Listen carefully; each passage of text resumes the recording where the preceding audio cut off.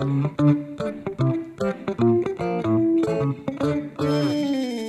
and welcome to Just a Guy and his journey back to God.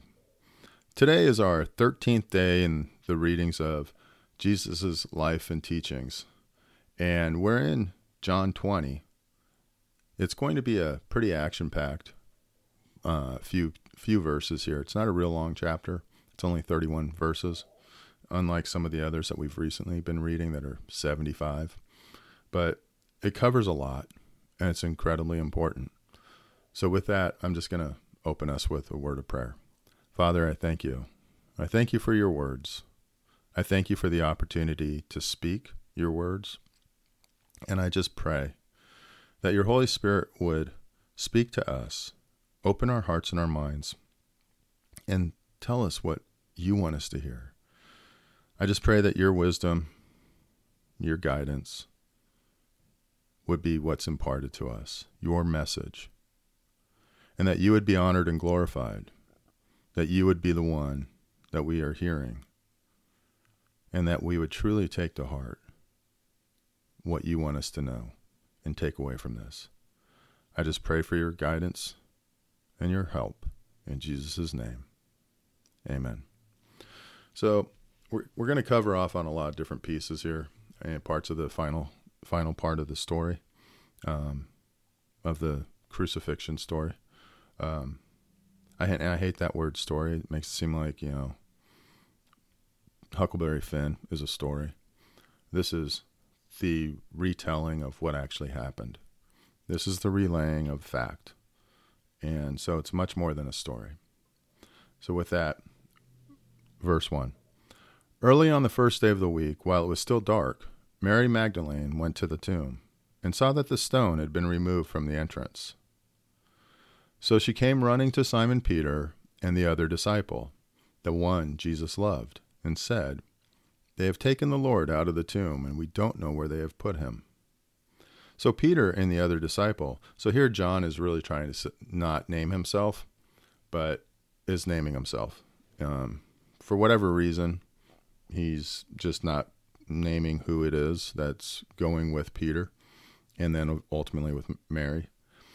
Both were running, but the other disciple outran Peter and reached the tomb first. He bent over and looked in at the strips of linen lying there, but did not go in. Then Simon Peter came along, right behind him, and went straight into the tomb. He saw the strips of linen lying there, as well as the cloth that had been wrapped around Jesus' head. The cloth was still lying in its place, separate from the linen. Finally, the other disciple, who had reached the tomb first, also went inside. He saw and believed. So the linen hadn't been unwrapped and thrown in a pile. It was all laying there as if suddenly the body just wasn't there anymore. They still did not understand from Scripture that Jesus had to rise from the dead. Then the disciples went back to where they were staying. So I think it's pretty interesting and encouraging. Here they are. They've spent 3 years with Jesus. They traveled all over the area. He performed miracles, and he told them, "I'm going to be killed. I am going to be buried, and I'm going to be raised again." And yet they still didn't understand it, which gives me hope because I'm just a dude. I'm just a guy. And half the time, I don't understand what I'm supposed to do. I don't understand what God's telling me to do. And he must be looking at me and thinking, "Come on, dude, get it together. Understand. It's not that complex." I'm being pretty clear. But anyway, so it gives me hope that these disciples struggle. And yet here I am. I'm struggling too. So maybe they can, God can use me for something. Anyway, so their lack of understanding and clarity always gives me hope.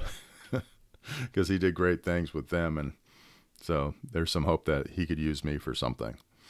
Anyways, so verse 11. Now Mary stood outside the tomb crying. As she wept, she bent over to look into the tomb and saw 2 angels in white, seated where Jesus' body had been, one at the head and the other at the foot. They asked her, "Woman, why are you crying?" "They have taken my Lord away," she said, "and I don't know where they have put him."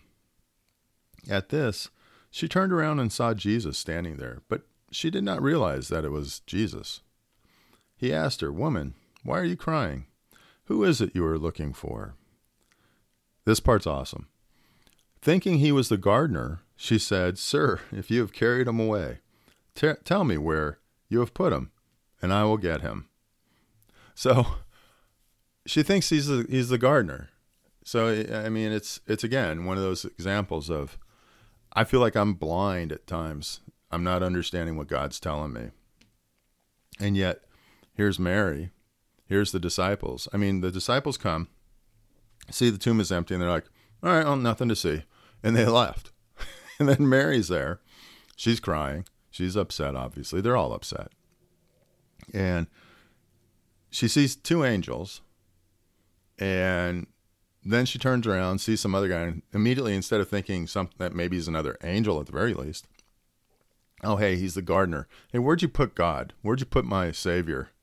Where'd you put Jesus's body? I'll go get it for you. It's just interesting, but it just shows people are, when we get wrapped up in things, we just don't see. Jesus said to her, "Mary." She turned to him and cried out in Aramaic, "Rabboni," which means teacher. Jesus said, "Do not hold on to me, for I have not yet ascended to the Father.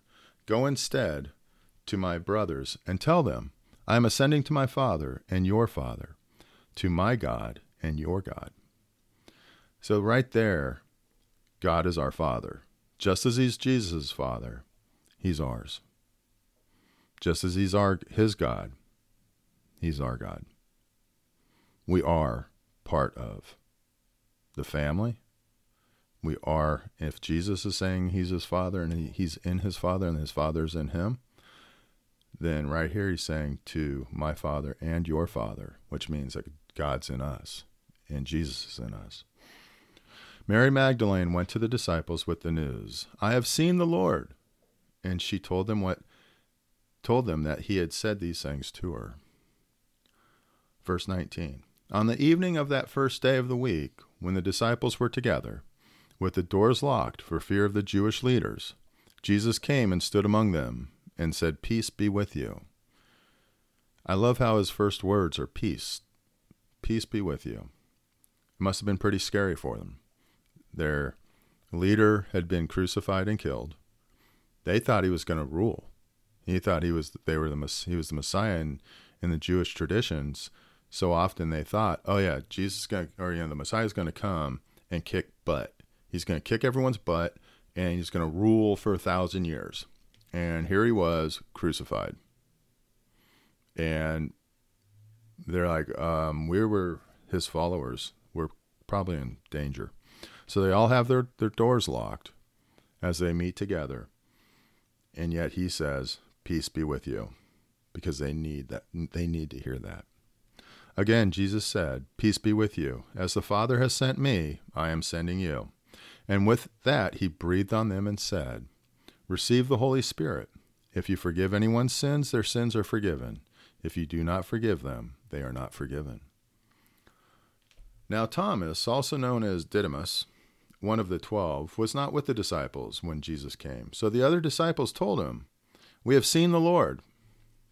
But he said to them, "Unless I see the nail marks in his hands, and put my finger where the nails were, and put my hand into his side, I will not believe." He sounds kind of pissed. Like, hey, I followed this guy for 3 years. I thought he was the Messiah. He was going to come and establish his rule for thousands of years or 1,000 years. And he didn't. He wasn't what I thought he was. And he sounds mad. He also sounds kind of like when, I think it was Peter said, "Oh yeah, hey, Jesus, if you've done some cool things, but if you show us the Father, then we'll believe." It's kind of the same, right? And I'm thankful that here's an example of someone who might be upset that he devoted his life and now he's potentially being persecuted and hunted. And it was potentially in his opinion, not right. Now, I'm just guessing at this, but I'm reading this and I'm thinking, that might be why he's behaving that way. But then Jesus didn't sit there and just jump right into, he could have just appeared and said, okay, here you go, Thomas. No, he waits. Verse 26, a week later, his disciples were in the house again, and Thomas was with them. Though the doors were locked, again, they're still in hiding, Jesus came and stood among them and said, peace be with you. Then he said to Thomas, put your finger here. See my hands? Reach out your hand and put it into my side. Stop doubting and believe. Thomas said to him, my Lord and my God. Then Jesus told him, because you have seen me, you have believed. Blessed are those who have not seen and yet have believed. So all the people going forward who weren't fortunate enough to watch Jesus in person touch someone and heal them, to in person raise someone from the dead, as the 12 did and all the followers. The purpose of John's gospel. So, verse 30. Jesus performed many other signs in the presence of his disciples, which are not recorded in this book. But these are written that you may believe that Jesus is the Messiah, the Son of God, and that by believing you may have life in his name. So Jesus continued to perform miracles, apparently. But then there were also ones that John didn't record in the Bible, in his epistle. But they still happen. These are just a snapshot, really, to give us insight so that we could see, understand what Jesus did, and then believe and have everlasting life. So I thank God for that. I thank him for his word.